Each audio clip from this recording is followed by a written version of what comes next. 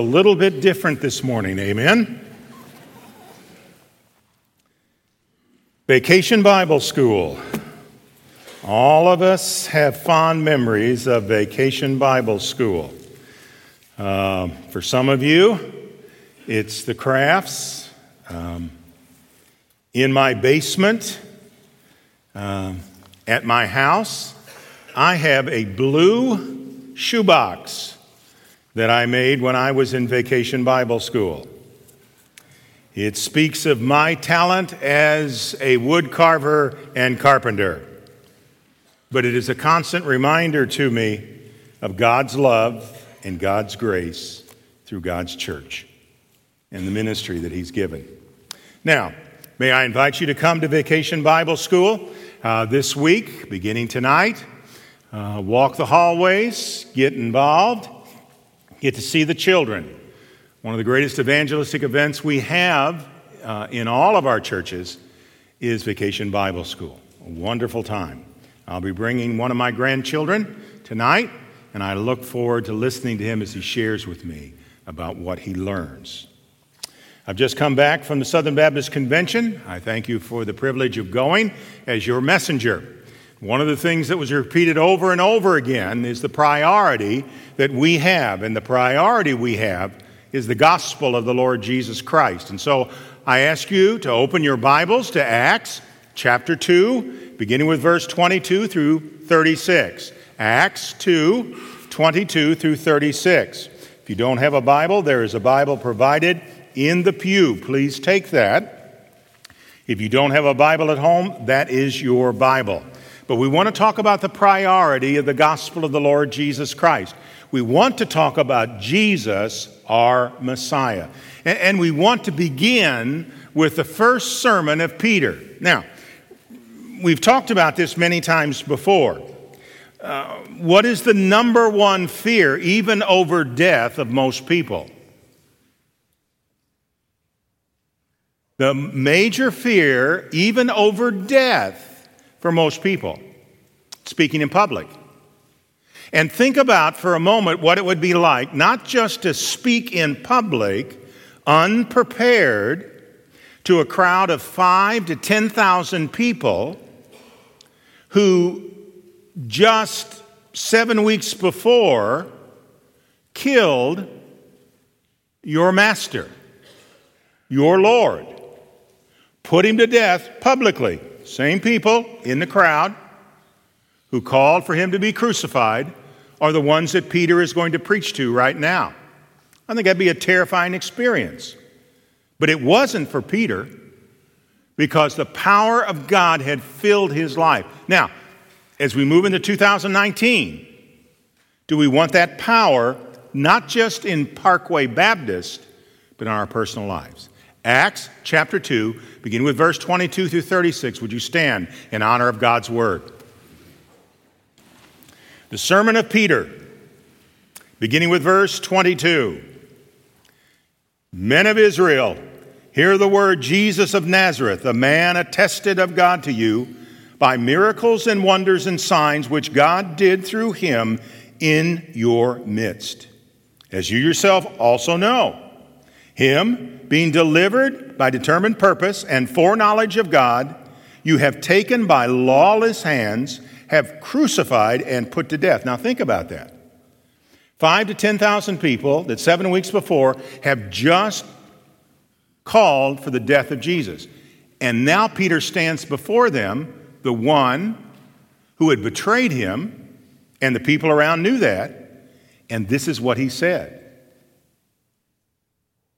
Whom God raised up, having loosed the pains of death, because it was not possible that he should be held by it. For David says concerning him, I foresaw the Lord also before my face, for he is at my right hand, that I might not be shaken. Therefore my heart rejoices, and my tongue will be glad. Moreover, my flesh also will rest in hope, for you will not leave my soul in Hades, nor will you allow your Holy One to see corruption. You have made known to me the ways of life, and you will make me full of joy in your presence. Men, brethren, let me speak freely to you of the patriarch David, that he is both dead and buried, and his tomb is with us to this day. Therefore, being a prophet, and knowing that God had sworn with an oath to him that the fruit of his body, according to the flesh, he would rise up Christ to sit upon his throne. And he foresaw this, spoken concerning the resurrection of Christ, that his soul was not left in Hades, nor did his flesh see corruption. This Jesus God has raised up, of which you are all witnesses.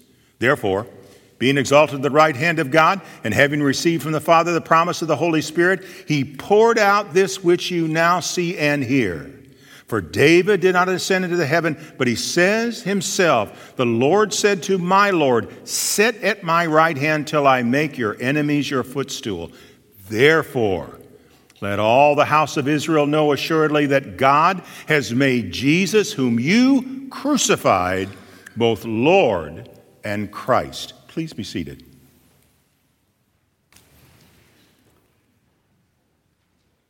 Here's Paul, standing before us preaching a message. What is the theme of his message? Go to verse 22.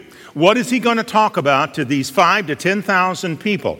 What are we going to talk to the children in Vacation Bible School about? What are we going to share with them? What every Sunday should you hear from this pulpit? No matter where I am, no matter what I'm preaching, whether it's Old Testament or New Testament, dear friends, what I need to preach to you is the gospel of the Lord Jesus Christ. I can share with you a great historical story, but I need to tell you about the gospel, because the gospel is the living hope. It is the thing that keeps us in the midst of the work that God has called us to. And so what does Peter say? Well, look at verse 22. See what he says. Men of Israel, hear these words, Jesus of Nazareth. Now, why did he say that? Because they knew who he was. They knew where he came from. This is not an unknown figure. This is not someone that came in from the shadows. All those 5,000 to 10,000 had heard about Jesus of Nazareth, a man attested to of God, to you by miracles, wonders, and signs which God did through him in your midst, as you yourselves know. The first thing he shares with them is this. Jesus is Messiah. Why did he take that topic? Because it was a Jewish audience. Because he wanted them to know that the Messiah that they were looking for had come in Jesus Christ. And he wanted them to be confirmed about that. And so now he's going to give them 4 truths that will leave undeniably that Jesus is Messiah. The first truth is this. Jesus, our Messiah, is approved by God.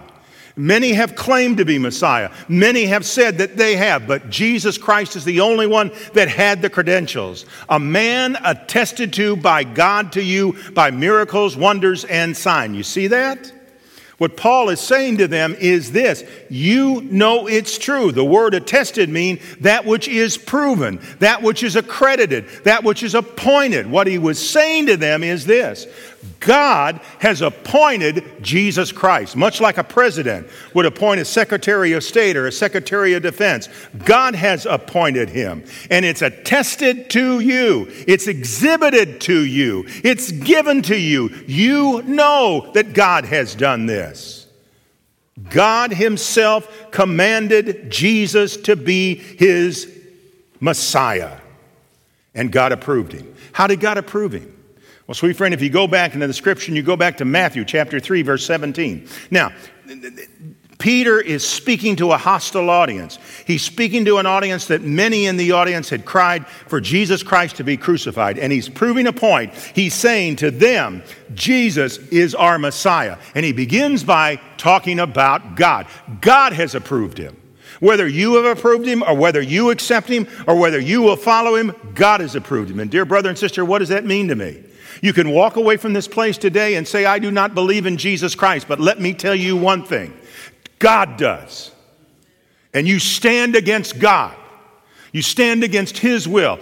How do I know that? Well, again, in Matthew chapter 3, verse 17, listen to what God had to say. And suddenly there was a voice that came from heaven saying, this is my beloved Son in whom I am well pleased. Can that be any more intimate? Can that be any more affirming? Can God say anything else that would say to us that this one is your Messiah. I've chosen him. I approved of him. In Matthew 17:5, later in the chapter, the scripture says, while he was still speaking, behold, a bright cloud overshadowed them, and suddenly a voice came out of the cloud saying, this is my beloved Son, in whom I am well pleased. Hear him. Dear friends, God was never once displeased with Jesus, with his attitudes, with his actions. This is my boy. This is my boy of love, in whom I am well pleased. What that said to his Jewish audience was this. This is of God. God has brought this about. And how did God confirm it? Attested to, that word. How did God exhibit it? Well, look at verse 22 again. By what? Miracles, wonders, and signs. You see, when God sent his only begotten Son, he sent him with a power and a grace and a strength. The confirmation that God has given is these supernatural acts that Jesus could only do.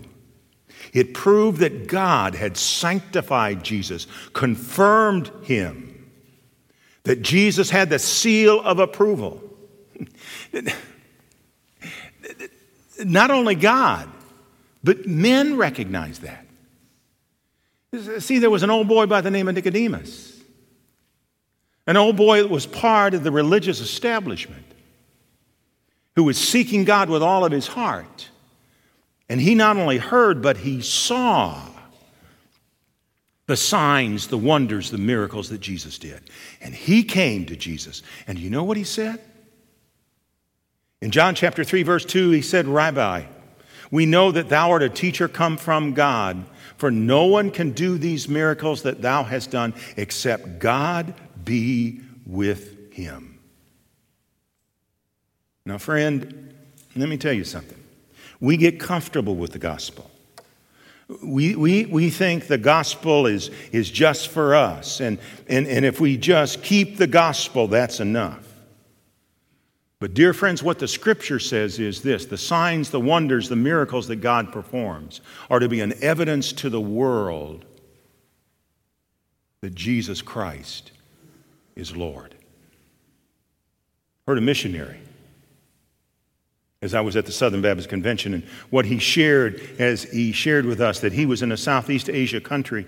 His best friend was a Muslim youth worker, and they would spend time and he would share with him. And finally, this missionary had to come home, and they met together again, and he prayed for him, and he pled with him, Gerard, please come to Christ. And what he would say is, John, you were born a Christian, I was born a Muslim, and that is fine. That's the way it's to be. Well, dear friends, not long after that missionary got a text. And he said, John, please help me. This is Gerard. I've had a dream. And the dream was a golden road up into heaven. And when I looked into heaven, I saw you there. And I was at the bottom still on earth. And John, you came down from heaven. And you put me on your back and you carried me up to heaven. And the text said, John, what does this mean? And now, sweet friends, understand something. Everyone here can attest to the miracles, the signs of God. Everyone can attest that God has worked in our lives. And that is the evidence of God's approval on his Messiah, Jesus Christ. If you want to know who stands for Jesus, if you want to know who promotes Jesus as the Son of God, the Messiah of the world, the King of Kings and Lord of Lords, then begin first with God. You know how Peter ends that verse? Look at verse 22. How does he end that verse? This is a hostile crowd. Look at what he says. As you yourselves also know.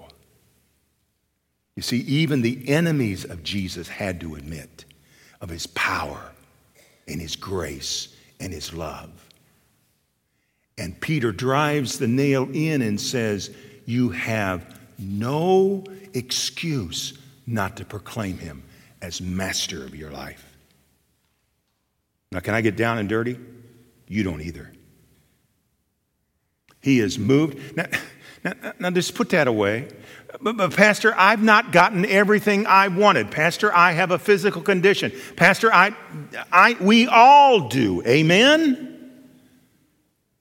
But this God has approved of Jesus as Messiah and has shown his power and his grace. And we, Parkway Baptist Church, members, visitors, are witnesses to what God has done in our life. That's what God has done. Jesus was affirmed by God. 2, look at verse 23. The Bible says, he being delivered by determined purpose and foreknowledge of God, you have taken by lawless hands, have crucified and put to death. Not only has God approved of Jesus Christ as Messiah, but Jesus, our Messiah, was ordained to die. Peter in the verse realizes the objections that will come. The Muslims will say, how in the world can Jesus be the Son of God? God would never have a son and God would never let him die. Jesus was not a victim. Jesus could have used his power and come off the cross. He could have called 10,000 angels. The death of Jesus Christ is no accident. In the Old Testament, the Lord told us about the death of Jesus Christ. Isaiah 53:10. Here's God's voice again. Yet it pleased the Lord to bruise him and to put him to grief. When he made his soul an offering for sin, he shall see his seed, he shall prolong his days, and the pleasure of the Lord shall prosper in his hands. Dear friends, Jesus did not die because evil men took him. He gave his life. It is no accident. It is no horrible miscalculation of God. It is not plan A going astray and God having to find another plan. From the very beginning, God established that sin cannot be undone. It can only be forgiven and it can only be righted by blood. If you're a guest here, please understand, this church is a people of blood. Our salvation rests upon the death of one man whose blood covers us and makes us righteous in his presence. We're a nitty-gritty faith, and we're not fashionable. Had people in my house, they were doing renovation, and we began a conversation. And one man said, Pastor, what are you? I'm a Baptist. Well, what is a Baptist? And I said, a Baptist is contrary to everything, all right? That's our roots. You see, sweet friend, back to our beginning, we were willing to die over baptism. We were willing to give up our livelihood, our homes, our families, because we put our faith in God, in the Messiah Jesus, and in his word. That's who we are. Jesus didn't die by accident. Things didn't go terribly awry. Why did Jesus die? Because sin required a sacrifice, and the only true sacrifice was Jesus. God's predetermined plan was to send Jesus to death. Look at verse 23, the sermon that Peter preached to the Jews. Being delivered by the determined purpose and foreknowledge of God. The crucifixion of Jesus Christ was determined beforehand in eternity. Fixed with a deliberate will, a decisive decision, a purposeful decree. Jesus was not executed against his will. He was following the plan of God. According to the prearranged plan that God had designed in order to save sinful mankind. And sweet friends, if God can turn the foul murder of his Son to supreme benefit, what can he do with your problems, your trials, your disappointments? Dear friends, we go around as if we're defeated. And please don't misunderstand me. I do not make light of the burdens of this world. I have gone through enough of them. But we ought to be the most joyous people in the world, because our Master took our sin upon himself and gave us salvation. Predetermined plan of God. Does that mean that you and I aren't responsible? Look at what Paul says, or look at what Peter says. You nailed him to the cross by the hands of lawless men and put him to death. God used evil men to accomplish his purpose. Dear friends, you worry to death about 2020 and the election? God's in control. And God will work his purpose. And let me share with you again, the Lord Jesus Christ doesn't ride on the back of donkeys or elephants. He is glorious and he is Lord. And he will work all things together. Peter did not hesitate to call that great crowd murderers. You fastened God's son to the tree. Evidently, Peter didn't have a very good PR man, right? You murdered the Messiah. You slayed the Son of the living God. There's no greater guilt. But it was God's ordained plan. That's why he's Messiah. He's approved of God. That's why he's Messiah. He's ordained unto death by the plan of God. That's why he's Messiah. And look at verse 24. The scripture says this, whom God raised up, having loosed the pains of death, because he was not possible that he should be held by it. Jesus Christ, our Messiah, was not abandoned in death by God. Jesus did not rescue him. Does that mean that God turned his back and abandoned him? No. Peter says this to them, whom God raised up. Sweet friend, this is God's plan. This is God's purpose. This is what God does. The resurrection of Jesus Christ is the central tenet in all of Christian faith. Without it, there is no Christianity. He rose from the dead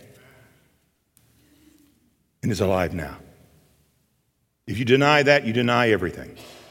Hear that again.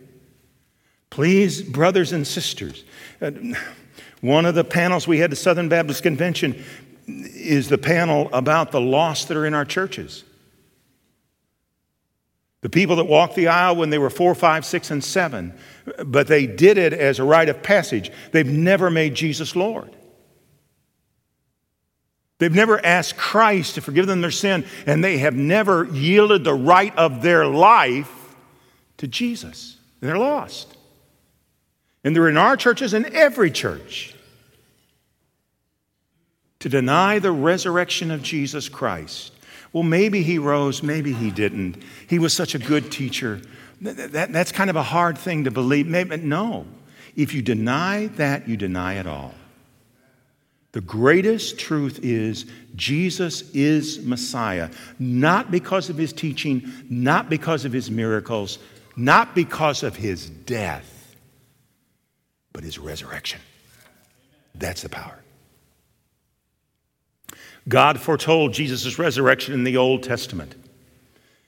In Psalm 16:8, the scripture says, I have set the Lord always, it's in this passage before you, because he is at the right hand, I shall not be moved. Therefore my heart is glad and my glory rejoices. My flesh also will rest in the hope, you will not leave my soul in Sheol. There it is. You will not allow your Holy One to see corruption. You see, the Lord God didn't abandon him. The Lord God raised Jesus from the dead, whom God raised up, having loosed the pains of death. Why is that important? Because Jesus had to raise if he's going to be Messiah.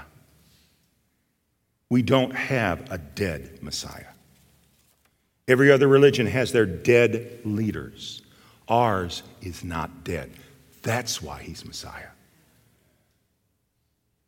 Why did death not have a hold on Jesus? Remember a familiar passage of Scripture? Maybe we all can say it. Romans 6:23. For the wages...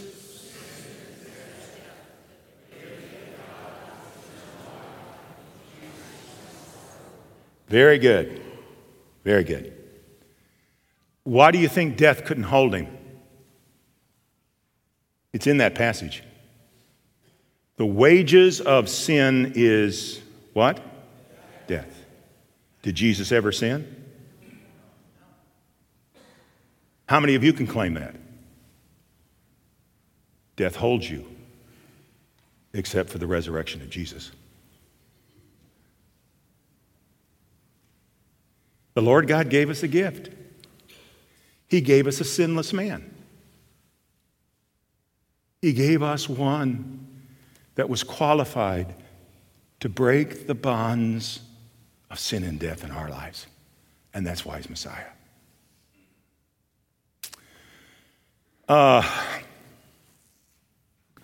Anybody here ever tried to lose weight?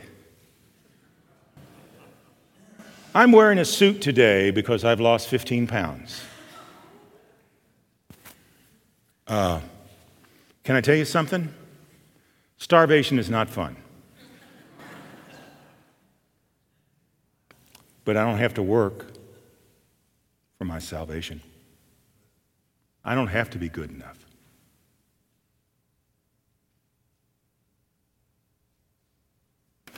I don't have to have the approval of men. Because I was given a gift that I did not deserve, I did not earn. Through a sinless man who God predetermined to die for me. And what did God do finally to proclaim Jesus Messiah? Jesus, our Messiah, is exalted.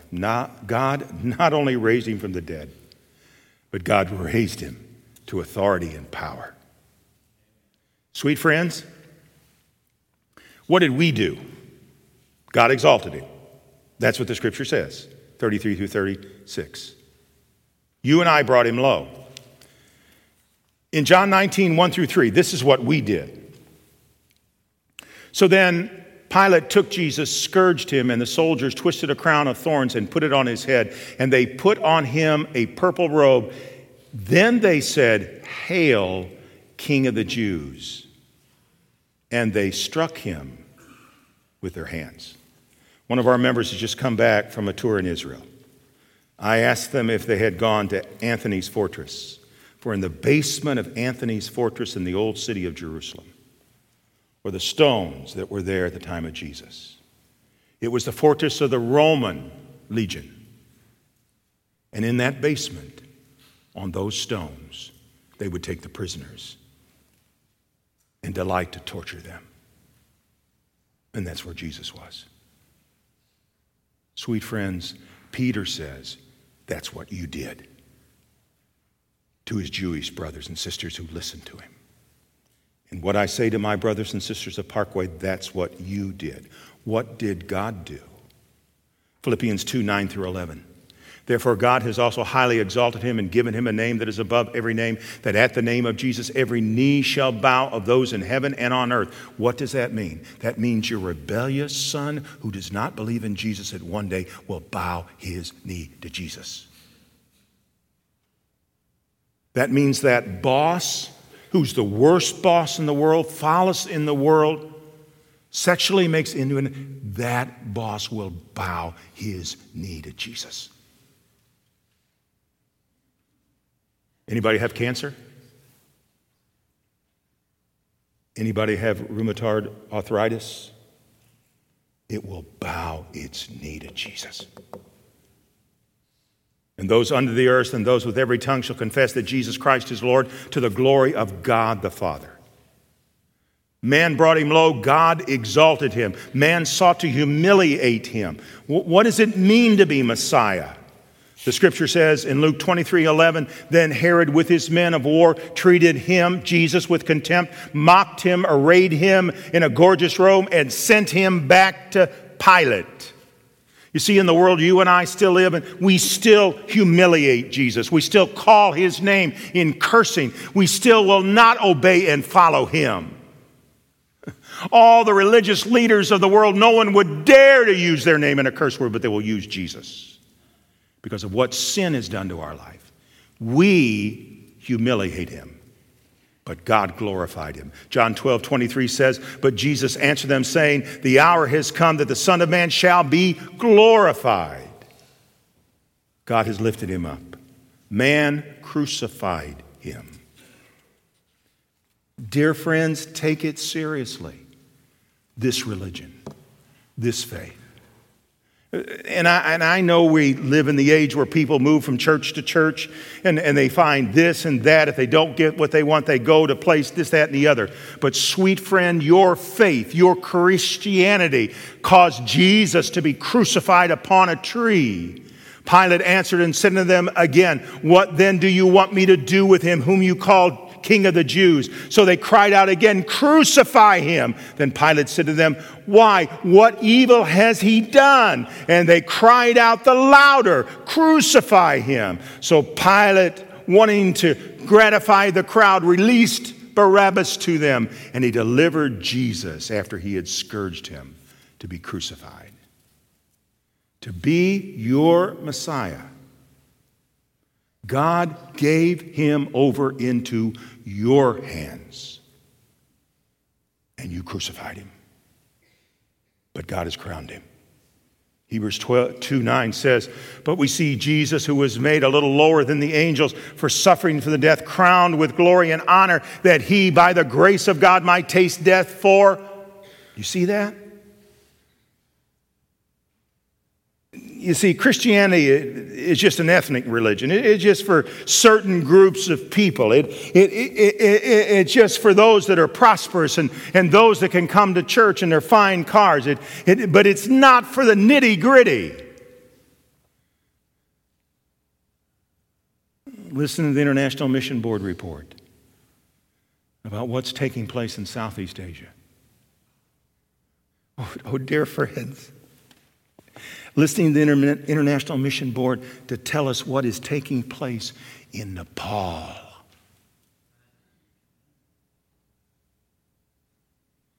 Where missionaries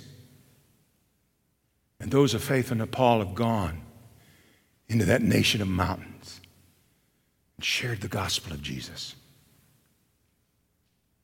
And the gospel of Jesus is overcoming that country. That's the power. That's the crowning. That's what God can do. And if God can do it there, he can do it here. Men entombed him. We put him away. He's not relevant anymore. And it's just an old text, an old religion, an old faith. That's fine, but I'll live my life the way I want to live it now. Mark 15:46, then they brought the fine linen, took him down, wrapped him in linen, and they laid him in the tomb, which has been hewed out of the rock, and they rolled a stone against the door. And then the Pharisees came to Pilate and said, "Remember what he said that he would raise in 3 days, and if he does, that's worse than anything else that's gone on." And so Pilate said, "You get the guards, put the Roman seal upon it," and that's what they did. All the power of man to keep him in. But you can't. You see, I'm getting to be an old man. And when I was a young man, I heard in the 60s that, again, God is dead and that old religion's going to pass away. And people will no longer follow Jesus Christ. And that's a lie. We as a faith are stronger today than we've ever been. We have more that bow the knee to Jesus Christ than have ever been seen before. Why? Matthew 19:28. So Jesus said to them, "Assuredly I say unto you, that in the regeneration, when the Son of Man sits on the throne of glory, you who have followed me shall also sit on the 12 thrones." There's coming a day when the Messiah is coming back again. There's coming a day when he's going to bring with him all that we love. There's coming a day when the Lord Jesus Christ is going to sit upon his throne. Are you going to be there? Are you? Dear friends, let me say it again. You'll put this on my tombstone. It's not a religion. It's not a relationship. It's not a social club.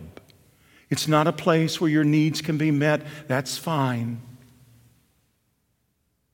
It is a relationship. And sweet friend, if you do not have a life-changing relationship with Jesus Christ, you're none of him. Now don't misquote me. And don't go from this place saying, preacher said I had to be perfect. That's a lie. But he must be your Lord. He'll take nothing less. Why? Because he's Messiah. Men executed him. They put him to death. Matthew 20:19 says they delivered him to Gentiles to be mocked, scourged, crucified, and the third day he would rise again. But God exalted him.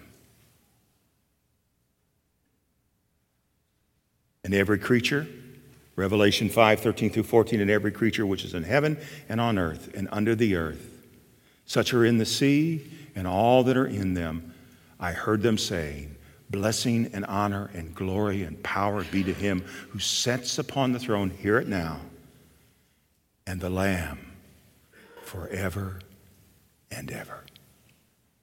And the four living creatures said, amen. And the 24 elders fell down and worshiped him who lives forever. It was Vacation Bible School. And the teacher wanted to ask the questions to the students and see if they understood. Why did Jesus raise from the dead? Why did Jesus raise from the dead? And one little boy, Billy, raised his hand and said, teacher, because if he wouldn't have, it wouldn't be much of a story.